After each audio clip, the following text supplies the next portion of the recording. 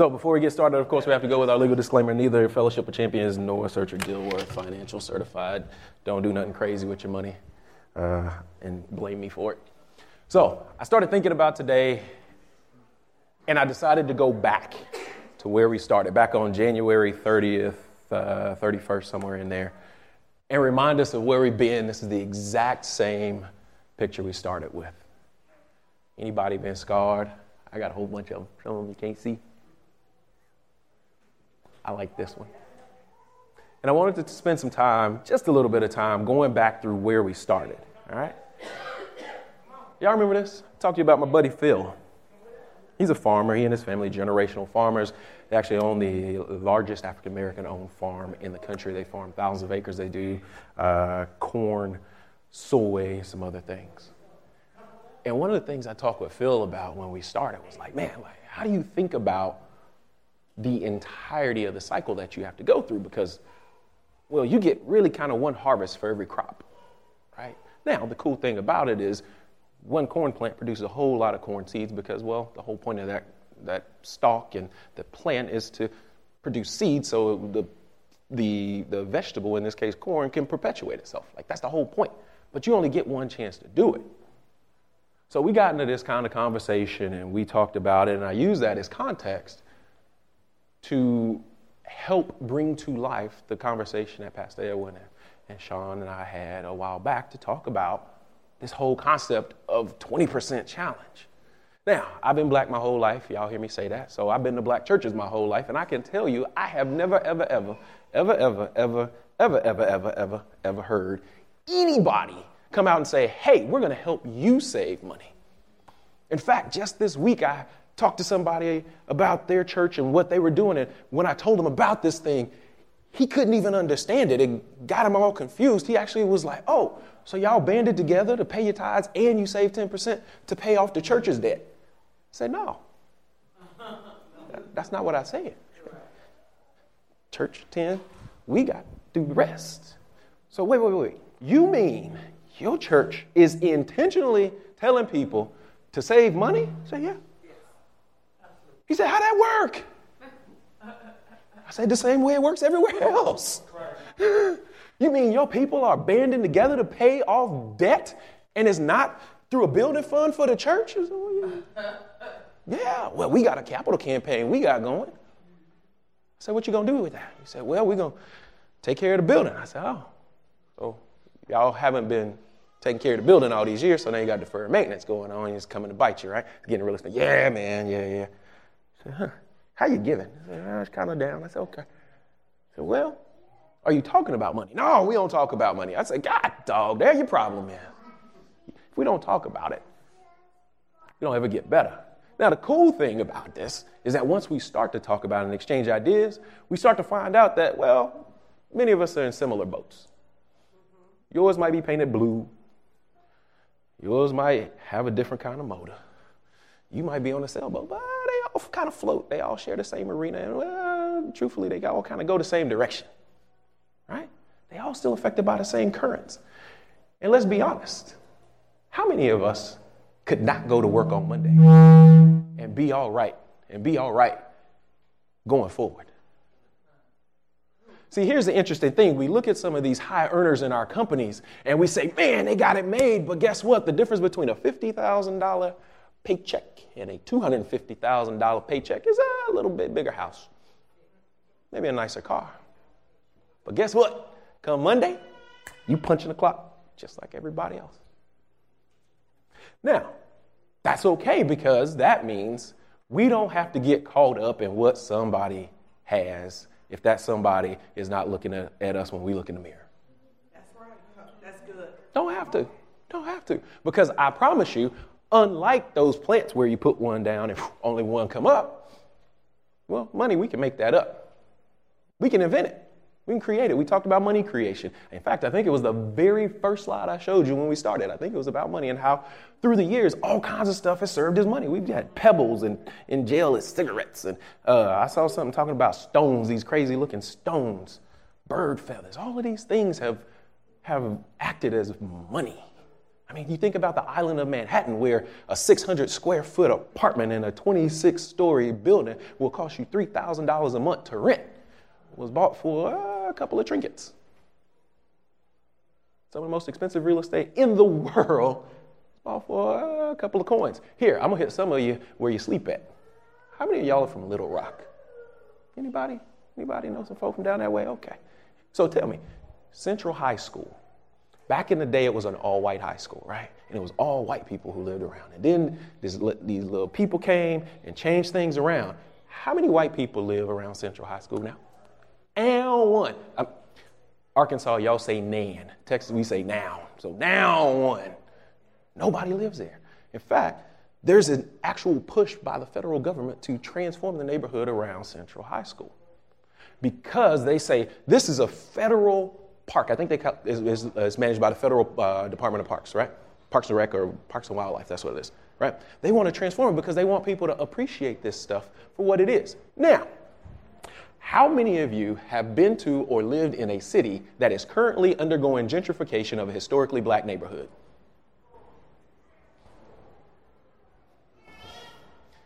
Here's the interesting thing. How many of you have gone back to that historically black neighborhood and said, hey, y'all, don't let them do this to you. You can do it yourself. I haven't either.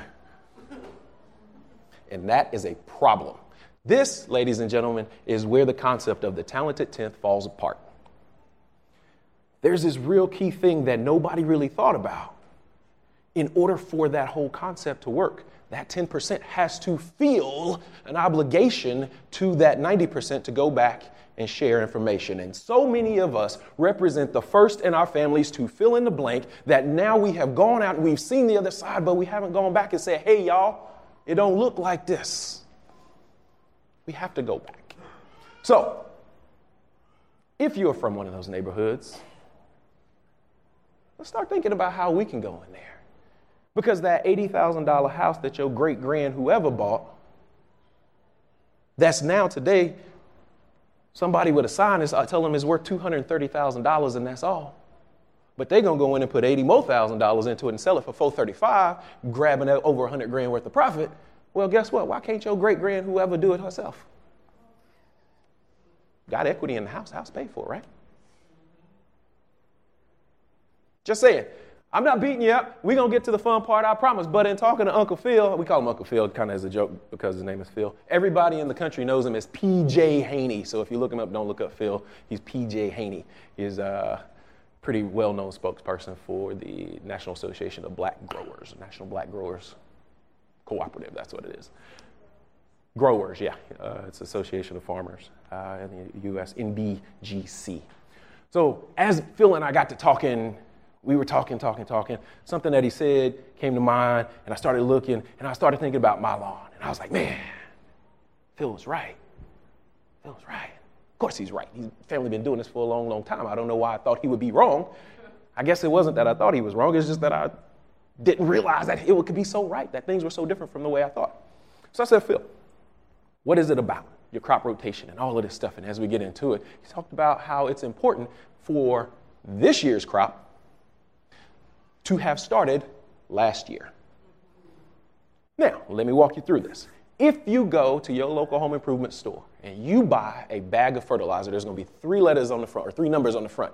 Those numbers correspond to the letters NPK, nitrogen, phosphorus, and potassium. Don't worry about what they mean. All you got to remember is up, down, all around.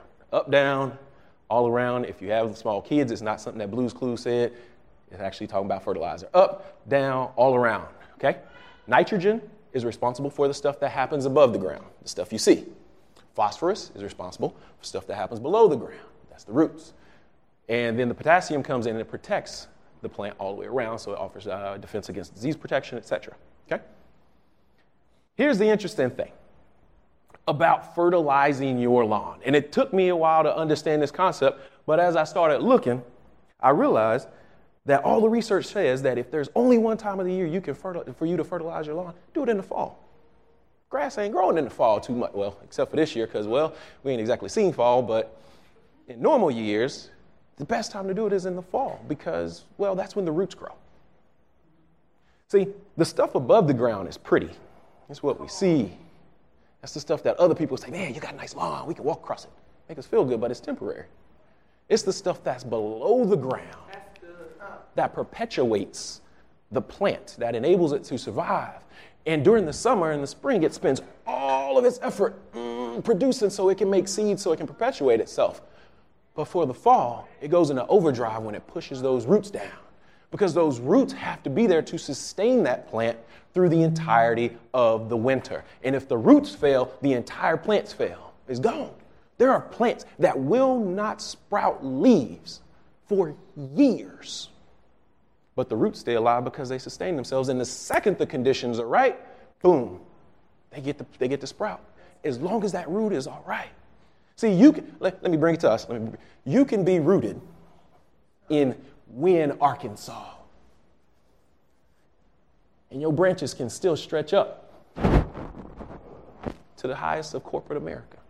And in fact, I will tell you, because you are rooted in Wynne, Arkansas, that the values that you draw up are what allow you to get there. So when we talk about what we want our kids to be and do, let's make sure we take care of their roots first. Because I know a whole lot of people. In fact, I just had a conversation on Friday with one of my friends. Kids' roots all messed up. They all messed up. Kids' roots all messed up. Kids driving around BMW, wrecked it. Dad, you got to fix it. What? You 17 years old? I'll kick you in the head. You come in here messing up my car that I didn't pay for. I guess I can't say kick you in the head, but if I could say that, I would. But we got to focus on our roots, ladies and gentlemen. And guess what? It's the fall. Yes. It's the fall. What is our third goal for this year? We want to increase our 2017 retirement savings by 3%. We started that this year. See, all of that other stuff, the getting rid of the debt, is there so we could get to the fall, so we could be ready. And right now, for many of us, it's right around open enrollment season. How many of you changed that retirement? There you go. I told y'all at the beginning of the year that you were being set up, that I was intentionally setting you up. Let me tell you something, ladies and gentlemen, you are still being set up. And if you've been following the plan, you kind of starting to ease into it. All you got to do is get your chin up a little bit, and you can see where we're going, but I'm going to mess you up in January. I'm going to change your whole everything. I'm going to show you how it's done, all right? So let's take a look at ourselves. Here it is. Our up, our down, and our all around. I'm not so much concerned about you spending money. I want you to get more for the money you spend. Now, if you had a great grandmama like mine, her name was Jenny V. Shannon, by the way. She's a little small woman, a little bright skin, curly hair. She once jumped at my uncle and told him that she beat him up. She was little, he was big, it was funny. Jenny V. Shannon used to say things. Let me think. I got to go through some of the ones that are church appropriate. Because y'all great grandma was probably like mine. But she would always talk about how she was trying to stretch her money. Cook at home. Why? Because she's stretching money. And to this day, it is the most confusing thing in my family. I'm not even joking, and some of y'all may have had this experience. Some of y'all might be smarter than me and can tell me how this worked. My great-grandmama would come home after church. She'd get out of church clothes. She put on a house coat, or house dress. Y'all got house dresses? Y'all put that on. And she got that house dress? They call them house dress, y'all? Okay. Y'all call them a house coat? Okay. We call them house dresses. They're just dresses. And it was about 742 years old, so the little flowers that was on it, well, they weren't so bright no more. Duster. And she would make her way into that kitchen on that little bitty white, almost Korean top table, and she pulled out a knife that I guarantee you was around right after Jesus came around, and she would cut up one chicken. How many pieces can you get from a chicken? Let's see how country y'all really are. How many? He got 8. What happens if you break the back? There you go. Hi-ya! So she break the back. Take that breast, she split it in half. Now we got 13. You take all of that, she fried up. Flames. She opened up 1 can of green beans, corn, or peas. I didn't say and, I said or one of those. Put it in a little pot. Pot didn't have no handle no more, so you had to use a little thing to grab it. Otherwise, you set yourself on fire. And she had that gas stove that didn't have a regulator on it, so, well, never mind. But y'all know. Okay. So she put it in there, and then she get another pot, pow, put it on this side, put water in it, little salt, and 1 box of Kraft macaroni and cheese. No matter how many people would walk in her front door, that 4-room house, everybody ate. I still don't know how. I can't even feed myself with 1 chicken. How she feed all them people?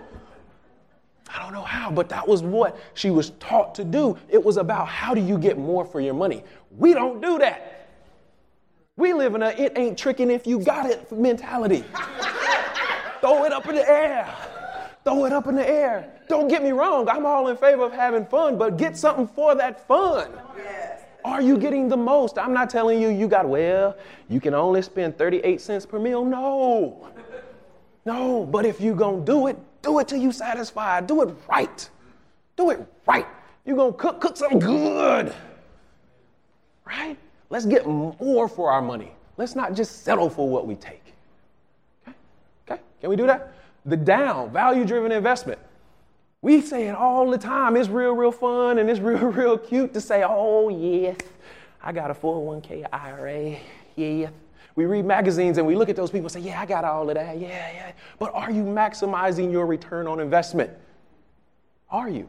Now, if you think back to session, I think it was 3, we talked about the importance of taking a risk assessment.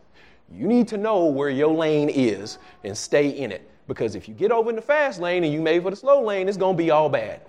Similarly, if you meant for the fast lane and you in the slow lane, guess what? It's going to be all bad. That's right. It's going to be all bad. Get in your lane, stay in it. Start with that risk assessment. Understand where you are. Understand who you are. Don't lie to yourself. You ain't got to lie, Craig. I promise. You ain't got to lie, but be honest with yourself and say, this is where I am. I cannot deal with this kind of risk. If the price of oil drops, oh my God, most people jumping up and down. Gas is cheaper. Don't know why. That's okay. They just know the gas is cheaper.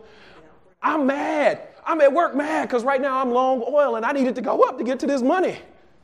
So I'm betting against y'all. I'm telling you that right now. I want you to know I'm betting against you. I believe ISIS is going to do something foolish depending on who wins this election. And I think it's going to cause oil to go up. So while y'all jumping up and down about gas prices going down, I'm like, wait till they go up, boy. I'm getting my money back for that gas price increase because I'm selling the oil. So let's talk about the all around. Y'all don't like it. Budgeting. This is what it is. You look at any quality financial planner, any quality financial program, any quality financial, anything that makes any kind of sense. It involves a budget. I once read about a guy, his financial planner, said that he wanted to spend $10,000 a month partying. So you know what they did? They made him a budget that said he could spend $10,000 a month partying.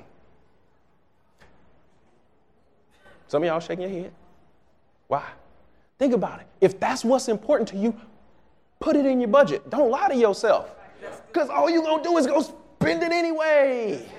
Say, well, I'm just going to buy them off the internet instead of in the store. They're cheaper. That way it's not the same. Yes, it is. Yes, it is. You still spend money. You ain't got to get something you want. Why? Exactly. There ain't a reason. You just got it because you saw it. You got it because you saw it. Y'all know I like looking at houses and trying to buy houses and all that stuff. So I go look at, sometimes I go into people's houses and I look at stuff and I'm like, oh my God, you trying to sell this and this stuff don't even make sense. But you watched every episode that you could for a whole month on HGTV and you tried to put all of it in your house. Why is this green and that's purple? It don't go. Why? Oh, I read some of the magazines. They tell you, oh yeah, do this. This is one of my favorite magazines. In fact, they're going to beat me up for this, but that's okay. Black Enterprise magazine. I love them. And I hate them at the same time. They do great stories about people and help you see that these things are going on. But there's this one section in there. And unfortunately, because I'm twisted like y'all are, the first section I go to is the section I hate the most. I open it up. It's the financial section. I open it up and I do two things. I look at the picture of the people. Then I flip the page over and I cover up everything and I look at what's in that little green box that has the assets and liabilities, right? I cover up everything else. Then I close the magazine and I say, This is what this financial plan about to say. And I run through them. Sure enough, open them up. Pow, I'm right most of the time. It's not because I'm smart. It's because people are using the exact same formulas without regard for the person. You have to understand who you are, and that begins with a budget. I'm not telling you it's got to be like mine. Mine is pretty. I personally like building my own spreadsheets and using it. If that's not your thing, don't do it. Stay in your lane, right? You may say my spreadsheet don't work for you. That's fine. You know what? I don't have a line on my budget that says theater tickets. You know why? Because I ain't going down to the Walton Arts Center all the time. It doesn't mean I won't go. It just means that's not something that's important enough for me to warrant putting it into my budget. You know what I do have on there? Eating out. You know why? Because I was like, man, how much money am I spending on food? Because sometimes we put on that budget just food. And I said, how much am I spending on food? It's one of me. I spend that much money. What happened? I don't even eat that much. I do. So I split it out and I said, here's eating in. That's when you go buy groceries. Here's eating out. That's when you, eat out. I said, oh my God. I spent how much at Ruth Chris? Now here's what's funny. If you remember last week, we talked about creep and leak. I rarely, I'm talking about less than probably 5 times, have actually eaten in the dining room of Ruth's Chris. But that little lounge area with the weather nice, oh boy. This is no joke, no lie, no exaggeration. I went in there one day, I sat down, and the waiter came around. I was like, what's up? He's like, what's up, Sertrick? It's a problem when a waiter at that place knows your name like that. or more than one waiter knows your name. So, good. What you going to have? I said, all of these appetizers, they on the, yeah? Give me all of them. I did that one day. No, I wasn't by myself. Just cause. And that stopped. Once I saw that eating out line, I said, oh, no. And it wasn't because, I was trying to be fancy or anything like that. It's just, I kind of like some of their appetizers. And, y'all sitting there looking at me hungry while I'm eating. And most days I don't really care if you looking at me like you're hungry while I'm eating. But on this particular day, I did. And so I was like, okay, y'all eat up. Y'all join me. We laughing. Ha, ha, ha. We having a good time, right? Those things matter to me, so they're on my budget. What matters to you? What matters to you? Now, using these simple principles, I'm not trying to get you down in deep finance. I promise you, if you want to talk about CAPM, we can talk about CAPM. Most of y'all don't. It's okay. If you want to talk about what the real return on your investment is or how to properly discount cash flows, we can do that. I can show you the formula. We can talk about that. Most of you don't. Let's keep this simple in a way that we can do it, okay? I would much rather you leave here with a couple of things that you can do great than leave here with a whole pile of notes that you ain't ever gonna read again. Up, down, all around. If you go back to our 3 goals, you will see quickly they tackle the up, the down, the all around. If you take it back to our strategy that we talked about last week, you will see quickly it tackles the up, the down, and the all around. So I want you to ask yourself right now, because this is the time to start. In fact, pause right there.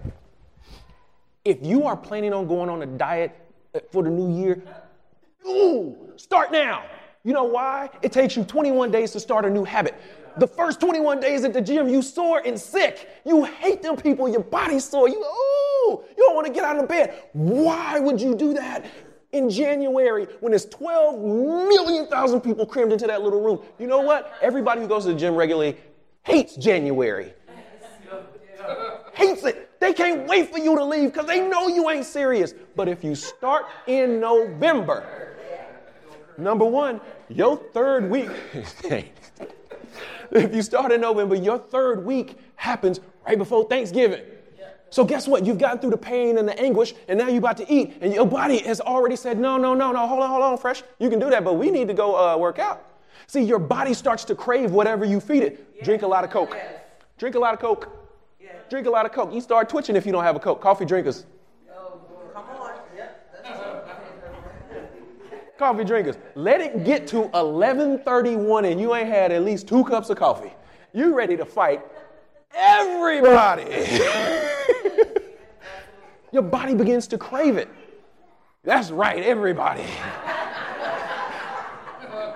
But your body begins to crave it. So if you start to work out in November, by the time you get to Thanksgiving, guess what? You're going to be like, all right, that Sunday after Thanksgiving, you done shopped on Friday, you done shopped on Saturday and laughed and watched the football game, but by Sunday, your body going to be like, yo, we ain't did what we supposed to do. So now you got your body on your side and you working. And now you got what? Another 4 weeks before Christmas coming, you want to eat that ham. Y'all Big Mama make ham? No, y'all not everybody Big Mama make ham. Y'all, they do make turkey. We might be barbecuing this year in short pants as hot as it is this year. But you get in there, now you got 2 months under your belt. So when that turkey come, that dressing come, my God, when my mama come next time, I promise, y'all get my mama make some dressing. Just, yes, in the name of Jesus. Hold on. Okay. I had to think about the food, sorry. So by the time you get to Christmas, you now have 8 weeks of working out. So guess what happens come January? You now hate all these people who going to be there for 3 weeks and then leave. Because now you're in a pattern, just like everybody else. Hit the ground running is a popular phrase in corporate America. We want to have a Q1 fast start. You'll hear that all the time. You start now. You start now. If you're going to get a bonus, hopefully, next year. And it's based on this year's performance. Get a spreadsheet. Write out what you want to buy in a prioritized list. You know why? That way, when you get your bonus, you can say, oh, this is where this money needs to go. Instead of going, yes, throwing it up in the air, throwing it up in the air. Tell me you ain't done that. Tell me you ain't done that. You look, God, where'd that $1,500 go? Baby. That's right. No. Baby, what you spending money out the car for, huh? Huh? You did? I did? What I buy? Nothing. Well, where'd the money go? Oh, throwing it up in the air. Come on, y'all. Start now. So I got one question for you. One simple question. That's all I got to ask. How's your garden going to grow? What you planting? You going to start fertilizing now, getting ready? Because if you do, here's something else that happens. The roots, as they grow down, soon as it gets warm, they start to produce, right? The stronger and broader they spread, the more they produce. The more they produce, the more they outcompete the weeds that grow in your garden. That's good. Let me help you out. That means you get more good stuff, less bad stuff by starting now in the spring of next year. Start now. Start now. All right. So let's get into it. This is the part I can't wait to do. I've been waiting for this since we started this. If anybody laughed, well, make sure you tell us why. All right. We're going to do case studies, and we're going to talk about what the things we've learned through this year mean to these situations, okay? I think I made 5 of them. This is Sunjit and Santhi Vishwanathan, okay? They are proud new homeowners in the family-friendly suburb of Regent Park. The Vishwanathans selected Regent Park because the great school is affordable, though quickly increasing home prices and plenty of after-school activities for their 3 sons, Sanjay, Shiv, and Sunil. During his daily commute, Sunjit listens to audiobooks. He recently finished a personal finance book and has been weighing options for his family's financial future. Santhi spotted the audiobook and decided to listen. Only 2 chapters in, and she's concerned not only about the financial well-being of her family, but also about the financial well-being of her aging parents. Now, I will tell you right now, none of these have anything to do with any real people. But if they sound like you might want to learn a little something. So what do you guys think? What do you think Sunjit and Santhi should do? What do you think they should be talking about and considering? How they're going to take care, how they're going to make sure the aging parents, because if the aging parents aren't taken care of, they have to help. Yep. Okay, that's one. Absolutely. Absolutely. That's a big concern. What else? We're going to come back to that one in a second. What else? We've been through all this. Y'all going to talk. It's okay. I can do it. I can make you talk. Where they are. Yeah, their financial situation. That's a big deal because, well, if they trying to take care of mommy and daddy and they underwater, Yeah. There's a reason lifeguards are taught to never touch a drowning person. There's a reason. You touch that drowning person, they probably going to pull you down and everybody going to die.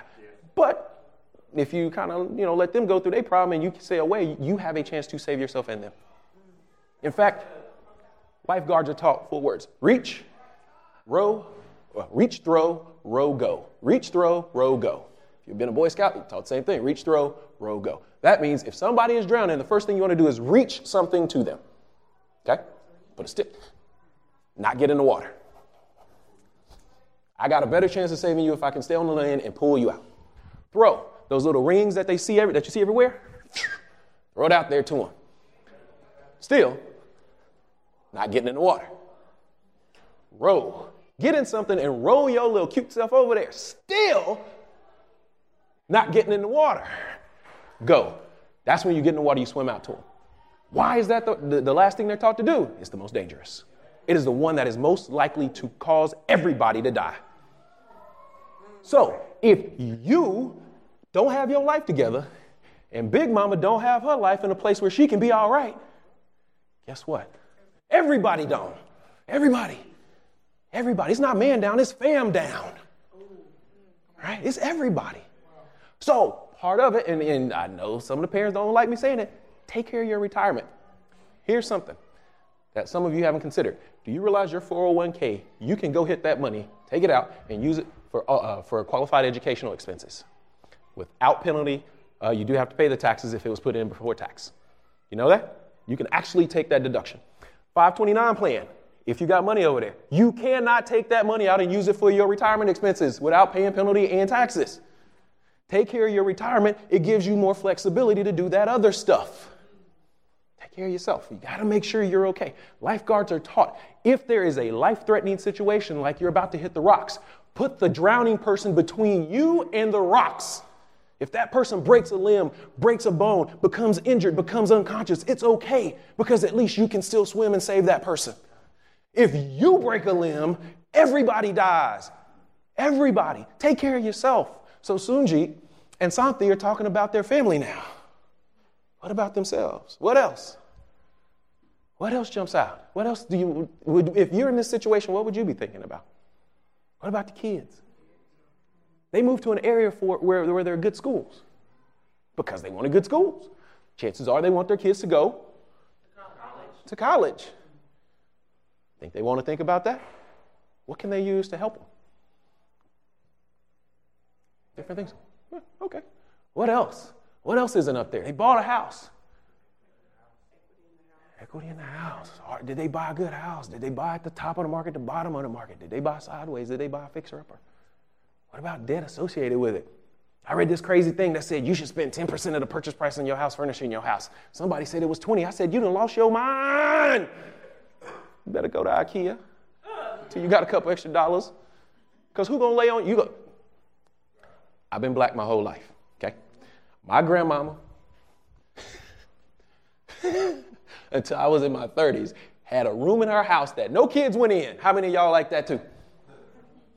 Got that furniture from 1847 sitting there underneath that plastic, still smell like the Havertys that she bought it from. Still. God, dog, you walk in there, you just stand right there, you stand up to that thing, you like, one day I'm going to go in there. Or you run through that room real quick and you run out. Y'all laughing because y'all did it. Y'all laughing because you did it. That's why. Got rid of all that stuff, replaced it with some other furniture. And to this day, I'm a grown man, got kids, make money, all that stuff. I almost never go in that room to sit down. Almost never. But it's because of that thought process that, that's special. You know what? Let me tell you something. You got a couch in your house, you can't just go lay on when you want to. Something wrong. Jay-Z said that he had Blue leaning on the Basquiat. Now, if you don't know who Basquiat is, he's an artist, and, well, the painting costs a lot of money. All his paintings cost a lot of money. They made a movie about it. I'm not saying that's the right thing to do. But if you got it, let your kids touch it. Let your kids touch it. There's a guy who had a Picasso. He was at his party drinking. First problem. Got way too drunk, had his Picasso out, was talking, and he fell through the Picasso. Got Got up, had it retouched. I think he lost something like $40 million on it. You know what he did?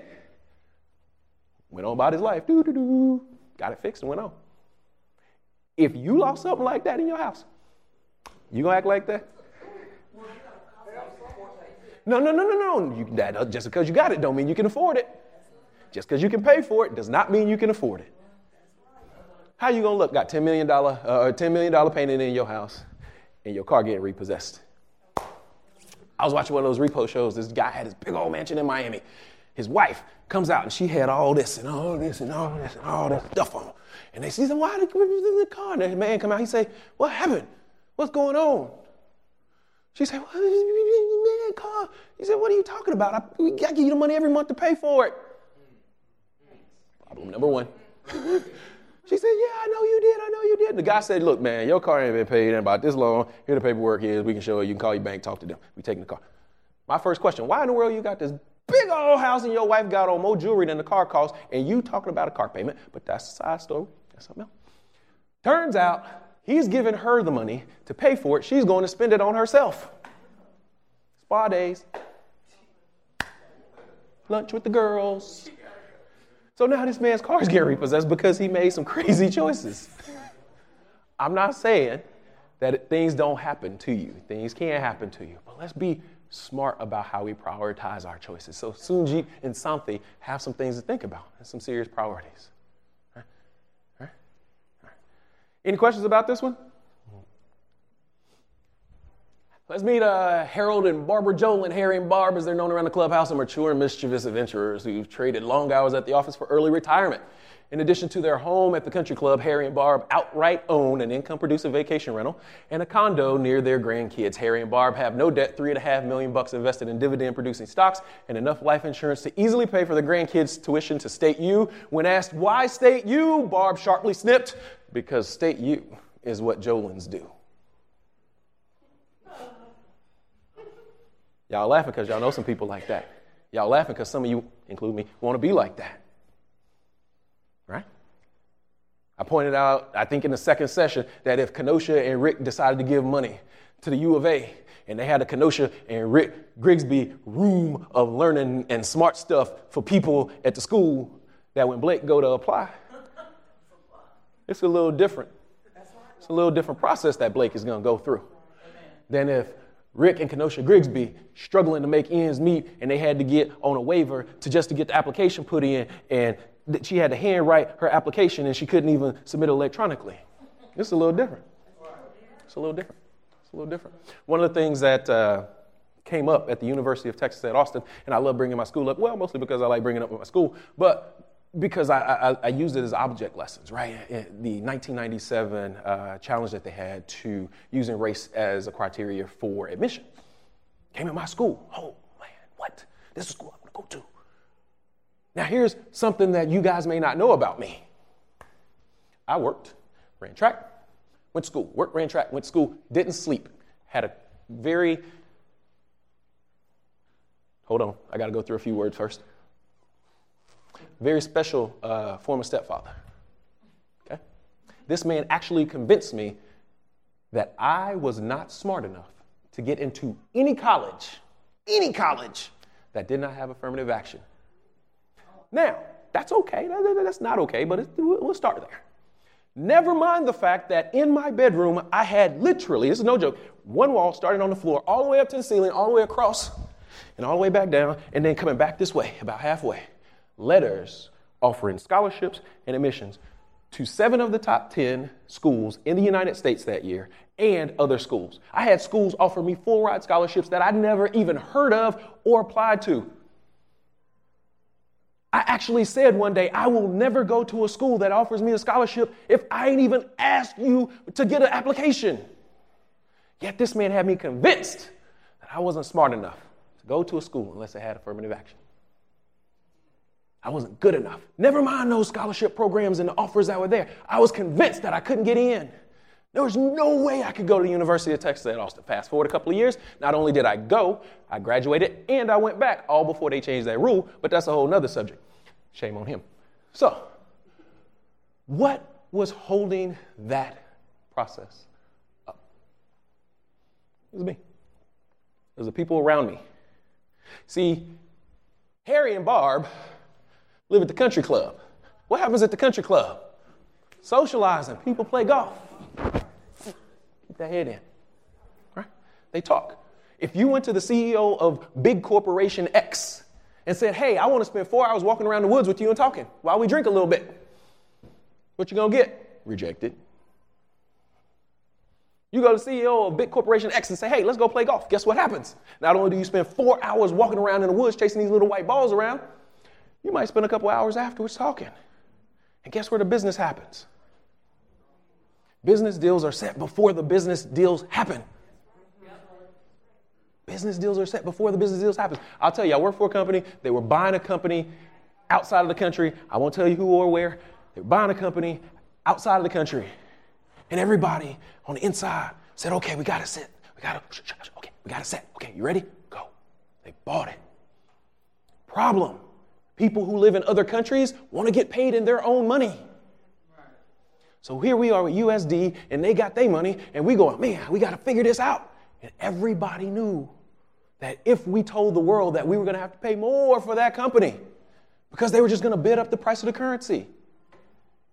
So what did we do? We went in and by the time that deal was announced, the company I was working for already had all the money. And guess what happened when that deal was announced? Currency shot through the roof. And we were like, gotcha. We already got our money. Those deals happen at the country club. How many of y'all live in a country club? How many of us live in a country club? I know somebody who live in a country club. Yeah, in it, off, in it, down, off, in it. Yeah, many of us do, but that's where it is. Yeah, you know a couple people. I know you do. Yeah. But that's the thing. That's where deals happen. That's where those conversations are happening. So Harry and Barb have a little bit of an advantage because, well, that's why people live in a country club. To club and talk. They also own a vacation rental. Here's something that's interesting. I know a guy. His 3 kids. They go to school out of state. $400,000 is going to be his tuition bill for all 3 of them to go to school out of state. At his wife's alma mater, not even his school. I know another guy who knows the same guy. He just had a son this year. He and his wife listened to the guy who has 3 kids and $400,000 tuition, who recommended that they go buy a vacation house, 15-year mortgage. Kids 15, 1 plus 15 is 16. What happens somewhere around 16? You start what? Figuring out what college you want to go to. So, what he figured out, simple math, is that, hey, house going to cost $300,000. 15-year mortgage, vacation rental prices. Vacation rental prices are enough to cover the mortgage, taxes, and insurance for the house for the full year. Plus leave a little profit. Over time, we know rental prices go up typically. So that means they sold up a mortgage now, they will make even more profit. Here's something subtle. It also means that in 15 years, that house will be paid for right around the same time that Junior is looking for school. So who cares what's on your FAFSA if you got 300 racks sitting in the back for your kid? Who cares? Who cares? What's on your FAFSA? Tell me something. How many of you were the first people in your family to fill out a FAFSA? You ain't know what to put on that thing. You called 17 people. You was on Prodigy on your windows, what was it, 3.1, your old DOS trying to figure out what to put on it. When your kid goes, what you gonna do? Give me that thing, boy. Get out the way. Shoot. We don't need that. Watch out. But you didn't know. Why? Because nobody told you. Why? Because they hadn't been there before. So they didn't know. So last week when I told you our kids, as much as we like to say, our ceilings are going to be their floors, that's not true. Our ceilings will likely be their ceilings. Because if we can't teach them to be curious and explore and go beyond where we are, they never will. I told y'all last week, it took me forever to stop saying her and their. It took me forever. They laugh because they're from Houston and they know exactly what that Dallas accent sounds like. Right? Go meet some folks from Dallas. Like from Dallas, not from Dallas. Dallas. Down yonder. Yeah. It took forever because that was what was down off up in me. That's what was in there. That's okay. That's Texas for you. We do a lot. We do a lot. But it was what was in me, so I had to overcome it so that I could move in different ways, in different spaces, and play a different game. See, here's where a lot of us get caught up, and we never get to our Harry and Barb moment because, well, we go through situations that produce lessons, and then our situations change, but we still use those old ways of applying those lessons. Those lessons are important. Stay rooted in them. The ways you apply them need to evolve as you and your circumstances evolve. Let me tell you something. The way I was hustling lemonade at 1024 Pondale when I was 4 years old is the same way if you go to 3350 West Pinnacle Parkway right now, I hustle at my job every day. I literally explain things in my company to $1 million people with titles that begin with C and only have 3 letters in them that this is how this works. And it's the exact same way that I used to count my money when I sold candy at T.L. Marsalis Elementary School. It is the exact same. I use different words. And instead of, nickels, dimes, and quarters, well, we still use nickel, dimes, and quarters. They just have a few more zeros at the end. But it is the exact same way. So yes, they hear it in a way that they can understand. But I promise you, South Dallas Oak Cliff is what's talking to them. Just in a language they can understand. My man Maurice say, well, let me tell you in a way you can understand. I tell them in a way they can understand. That's what it is. You don't have to get all sophisticated and go far. Harry and Barbara being themselves, they are using what they have to learn what they don't have. Why would they be in dividend-producing stocks? Make money. Money making money. Money making money. Go back a couple slides. What did I tell you? We want to invest wisely so we can get our money working. That's what they're doing. This stuff ain't hard. There are plenty of books. There are plenty of stories. If you like YouTube, instead of watching what happened on The Real Housewives, take 8 minutes and watch some of the videos. You don't even have to do that much. I happen to do this stuff because I like it. But when I want to learn something, guess where I am? Shoot. I watch 2 hours of YouTube, and I will go stand in front of the daggone president of the United States, and we can argue about Syria. It's out there. People have this crazy, crazy, crazy need in America to show how smart they are. You a fool if you don't take time to learn from them. That's good. Now, legacy. How many of us talk about legacy? What is your legacy? I told you, I think it was 2 sessions ago, back in September. I think that's right. October? Was it October? Whenever it was. No, it was September. No, it was July. It was July. I told you that David established a legacy for Solomon in those 4 pieces, right? I told you that. If at the end of this, you have nothing more than money and less debt, a higher credit score, thank you very much, you are messing up. Do something that's bigger than you. Do something that's going to last longer than you. Do something that is going to take not only your lifetime, but maybe a couple people's lifetimes to do. Who cares if you get it done? Start sewing a quilt with your granddaughter. I happen to love Thanksgiving, not just because I get to see my crazy cousins, and not just because I get to eat a whole lot of good food, but I love Thanksgiving because, well, on Wednesday night, really afternoon, but mostly Wednesday night, I get to watch my mama and my grandmama stand in the kitchen. Not because I think women need to cook, so get that out your head, whoever, you just go cast you out in the pit of fire. No, it's not that. I get to see them do it. And I realize that what is happening is a transfer of information between generations. Mm-hmm. My uncle owned a bakery. He had my great aunt and my grandmother come work in there. And I was like, what in the world? And I realized he didn't have them coming in there because they are the most skilled salespeople. He had them coming in there because, well, he got to spend 10 hours a day with them. When I was a freshman in high school, this guy named Armand Catanari, he was an honors world history professor, had us do a project. And it was the most important project because it gave us the highest grade, the most percentage of our grade for that year. It was called the grandfather paper. And the task was to interview someone who was 2 generations, but related, removed from you and family. I listened to my grandfather talk. I'm better for it.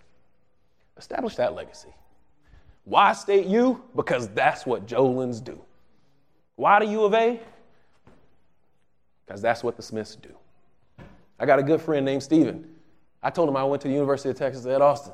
Steven said, "You're a Longhorn?" I said, "That's right." He said, "Well, me too. Come on, bud." Think that stuff don't matter? It does. It does. Treasurer of Walmart Stores Corporation was a guy named Charles Holly when I came out here. On my interview, Mr. Rick Brazil said, "Hey, he's a Texas guy." You know what Charles said? "You're a Longhorn! Come on in!" To this day, there is an alumni chapter of the University of Texas at Austin in Northwest Arkansas because Charles Holly is the retired now CFO of Walmart Stores Incorporated. We are the smallest chapter in the nation, yet we get the exact same funding as every one of those big ones. You telling me legacy doesn't matter? It absolutely does. Mi Jose and Marisol Fajardo. Joe and Marty met during college and have been pushing each other to excel ever since their first date, which ended at the hospital after Joe sprained his ankle. How did Joe sprain his ankle while on a date? The pair broke into a daycare playground, set up an obstacle course, and went best out of 3 because someone must win. These newlyweds pushed off marriage for a few years so they could focus on grabbing their first promotions. Now they're 2 years into the second promotions, earning a combined $235,000 per year, living in their newly built $750,000 home, and planning a vacation to Hawaii where they'll compete in their first Ironman. They aren't dinks, they are super dinks. Dinks, if you don't know, double income, no kids. Double income, no kids. Here, there's another one that is out there and people haven't really gotten a hold of it yet. It's still kind of floating around the government. It's called Henry's. It's called Henry's. High earners, not rich yet. Called Henry's. Me and some guys I used to work with had a group. We called ourselves the Henrys. Not high earners, not rich yet. And you know what we used to do? We sit around and eat expensive food and tell big lies to each other about how we're going to be balling. I kind of like being a Henry. But I'm trying to get that not rich yet part off. Right. I guess that make me just a he.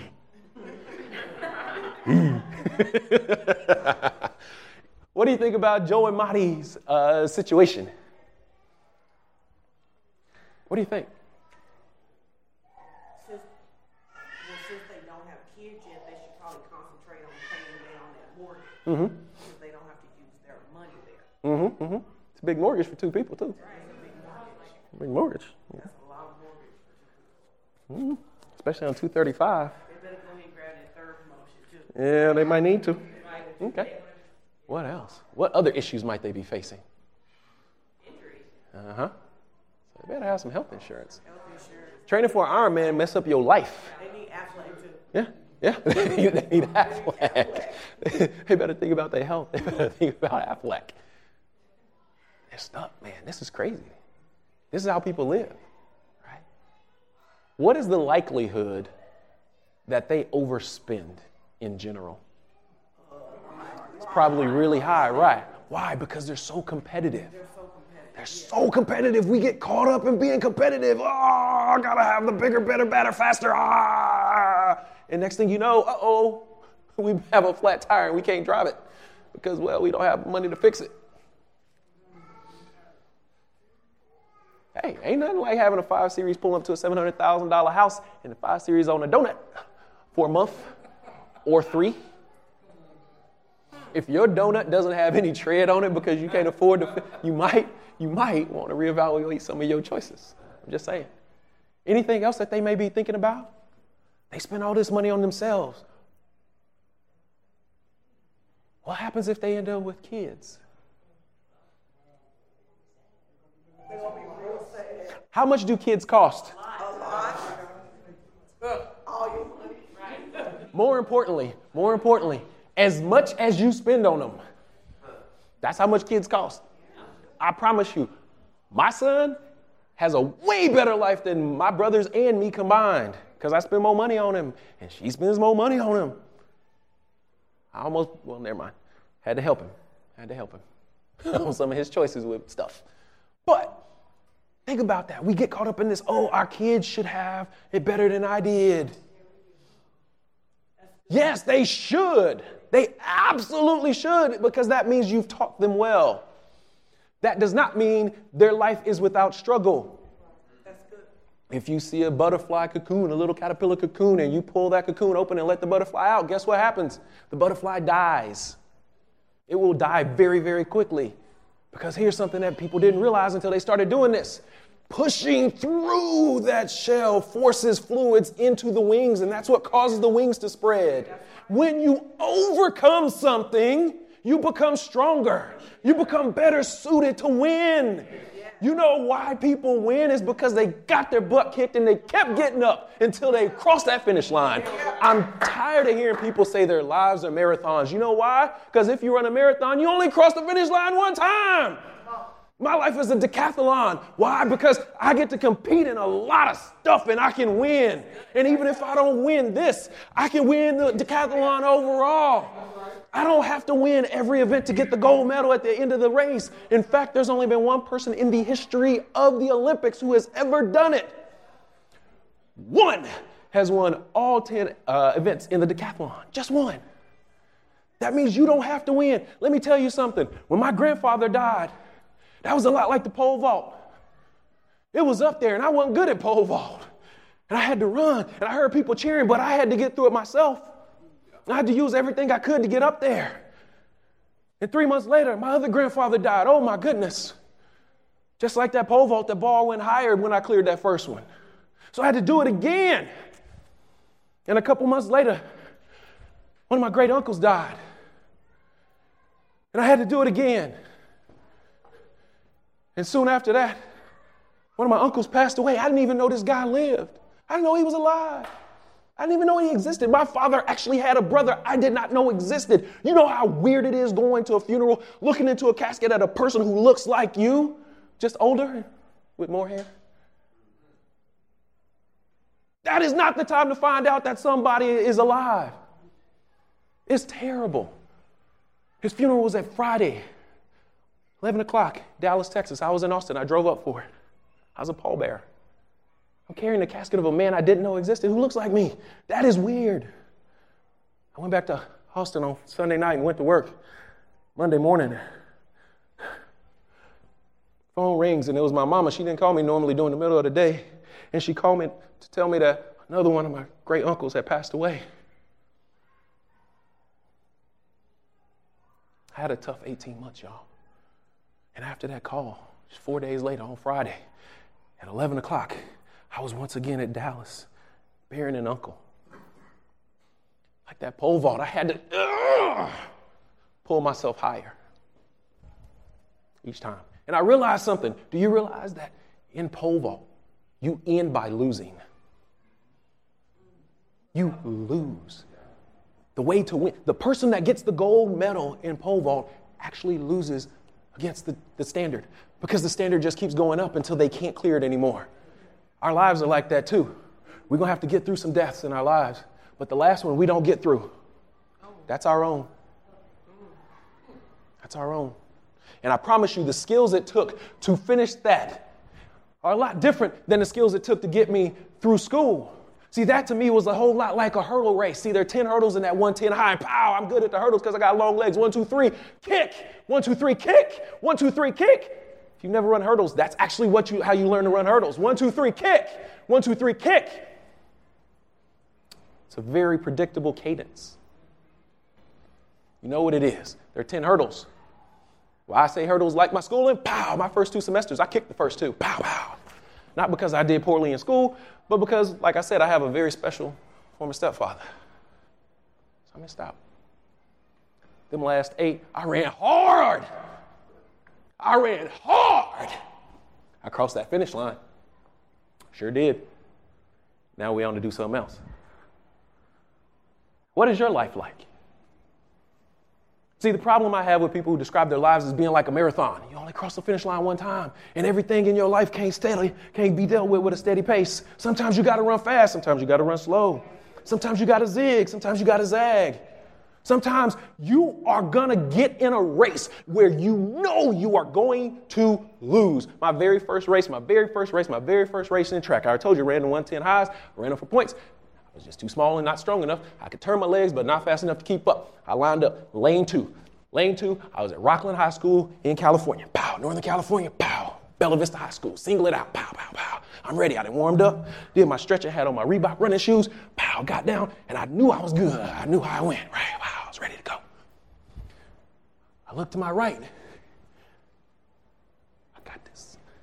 Nobody in lane 3, so I knew I was going to beat that person. Nobody in lane 4. So I got this. Lane 5 and 6. A guy named Manny and a guy named Kyle. Kyle happened to go to school with me. Kyle O'Neill. He was ranked number 1 in the state of California in the hurdles. Manny, on his left side between us, he was ranked number 2 in the state of California in the hurdles. Here I am, my very first hurdle race ever. I'm running up against number 1 and number 2 in the state of California. And you know what I thought? I'm going to whoop they behind. Pow, gun goes off. I did it right. Head up. Kick. 1, 2, 3, kick. 1, 2, 3, third hurdle. At the third hurdle, something magical happened. I glanced over. I could see both of their backs. They were already going over the 5th hurdle. Y'all laughing, but y'all couldn't have done better. So here I am going over the 3rd hurdle. And in my head, I was like, man, go Kyle. And I had a choice to make. Do I keep going? 1, 2, 3, kick. 1, 2, 3, kick. I hit hurdle number 7 just in time to watch Kyle beat Manny. That means they are not only getting away from me and going faster than me, they're going faster. So I'm over hurdle number 7. Oh, 1, 2, 3, kick. 1, 2, 3, kick. 1, 2, 3, kick. Crossed in 18 seconds. I think they crossed in like 12 or something like that. 13, something like that. I got smoked. But when I started that race, I said, I'm going to do this thing. And more importantly, I didn't quit. Saturday rolls around. My event came up. We had an invitational, same track. Rockland Invitational. I was a triple jumper, pretty decent at it too, until I tore my knee up. I ended up setting a track record. Now it helped that there had never been a track meet at this track before. So I won the very first triple jump ever held at the Rockland Invitational. And to this day, my name still appears on the Bella Vista all-time list for triple jumpers. Hurdles may not have been my thing, but triple jump, I did a little bit better. If you define your life as a marathon, you got one race. I'm not saying you have to be a decathlon like me. I'm not saying I will always define my life as a decathlon. I am saying that I ain't worried about winning one time because I know I got a lot more. I compete in a lot of areas. And I don't have to win them to win at this. Be careful about being competitive. Meet Shaylin Ambrosia. Sheila McElwain, or Shaylin Ambrosia, as her 42 IG followers know her, is still young, single, and LIT lit. At 28, she maintains a fast-paced life filled with nonstop activity, the latest bags, and an endless supply of travel selfies. Last week, she received her first unsecured credit card offer since her 2008 bankruptcy fell off her credit report, and she's ready to swipe. Her mother hopes Sheila, not Shaylin, can use this opportunity to get on the right track. You like that? You seen this before? 42 IG followers. What do you think? The fact that she's ready to swipe means she going back to She ain't learned nothing. Ain't learned nothing. How often do we not learn? We go through this stuff and never learn. Look, somebody said, I failed at it and I got up. That's cool. I don't care. Honestly, guys, if you haven't started the program this year, that's okay. Because you're afraid, that's okay. Start. If you fail, so what? Get up and do it again. Absolutely. There's this thing in executive leadership called crucible moments. Crucible moments. And what they found with all these super duper high performing executives is that somewhere early on in their career, they were faced with something called a crucible moment, where they were faced with a very large task that had very real consequences, and they had to make a very real decision, and they didn't know what to do. Whether they succeeded or failed in that moment didn't actually determine how well they did. It actually determined if they did. See, the people who went after those crucible moments and fought hard, worked hard, actually went on to continue to learn and do well. People who didn't, well, they kind of took an exit. Took an exit. You don't know what this stuff is? Ask. Come see me. If you're too embarrassed to come see me, look on the internet. I will give you as many resources as you need to help you. I don't mind talking.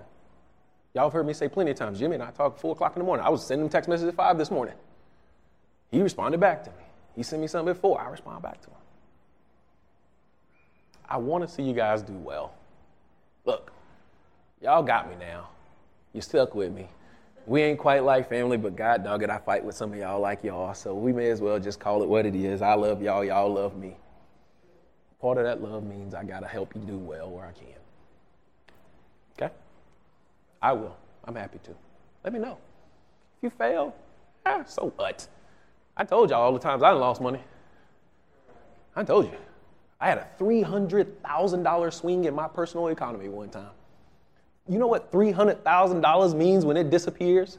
Well, maybe some of y'all don't because it don't really matter much. But for me, 300 racks was a lot. $300,000. Jimmy, when I lose money, what do I call it? Paying tuition. Paying tuition. Because you know what's not going to happen again? Oh, wait, I might lose 300, but it won't be like that. It won't be that way. Might lose it. Jimmy laughing because we talk about this stuff. You might make money, or you might not make money on this house, but you're going to make money off this house. Remember that?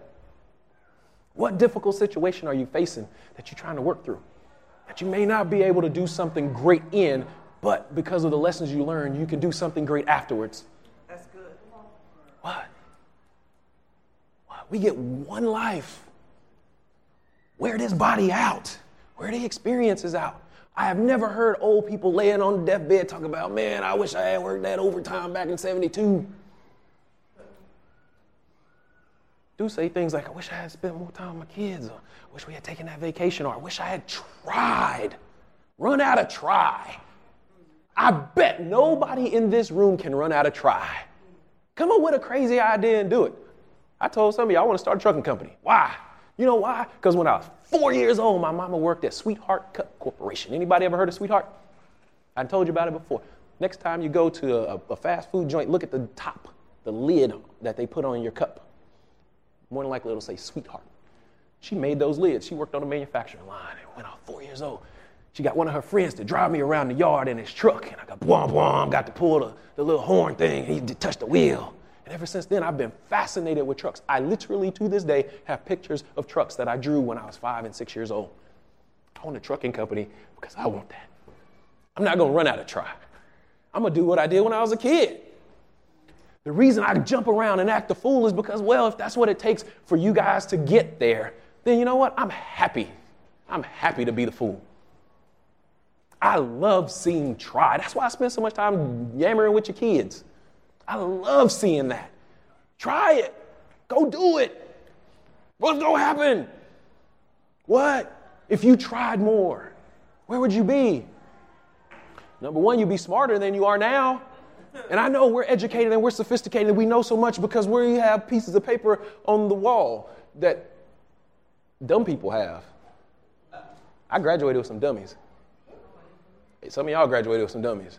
And if you didn't graduate with dummies, don't look in the mirror because you're probably looking at the dummy.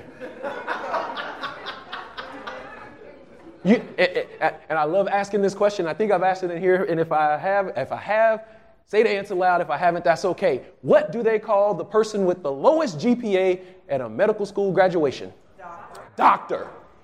When was the last time you asked your doctor what his GPA was? When was the last time you asked your doctor if she went to that one class good enough to get a good grade?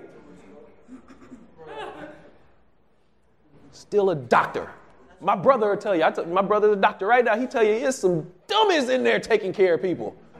Some dummies. It ain't about being smart. It's about getting through the work. Can you get through the work? Can you get through it? It ain't about being smart. I done had conversations with people. I'm like, what in the world? What? You thought that was a good idea. Okay. Try. Run out of tries. Run out of them. Get to the end and lay on that deathbed and look at your great grandkids, because I wish all y'all to have a long, healthy life. Look at them and say, woo! I ran out of try. That's why I'm dying. I'm dying because, well, ain't nothing else to do. Not because you burnt all of your life before you were 30. That's good. That's good. Wow. Try. All right. Kareem and Kadisha Wallace. They are in love with living again. Last year, Kareem, an experienced nurse practitioner, was hospitalized for nearly 3 months after contracting an infection following a week-long medical mission trip to a small village in a developing country. Although the couple had a good financial plan in place before Kareem's illness, secretly, Khadijah has begun to worry about the future of the couple's kids. Tyrone, who's 18, Deontay, who's 14, Colin, who's 6. If y'all watched football yesterday, y'all know exactly who those people are. Texas fight. If something were to happen to Kareem or her. Prior to Kareem's illness, the couple was preparing for Khadijah to leave the security of her corporate job and open a freelance firm. Now Kareem is even more sure it's the right thing to do, while Khadijah is unsure. What do you guys think?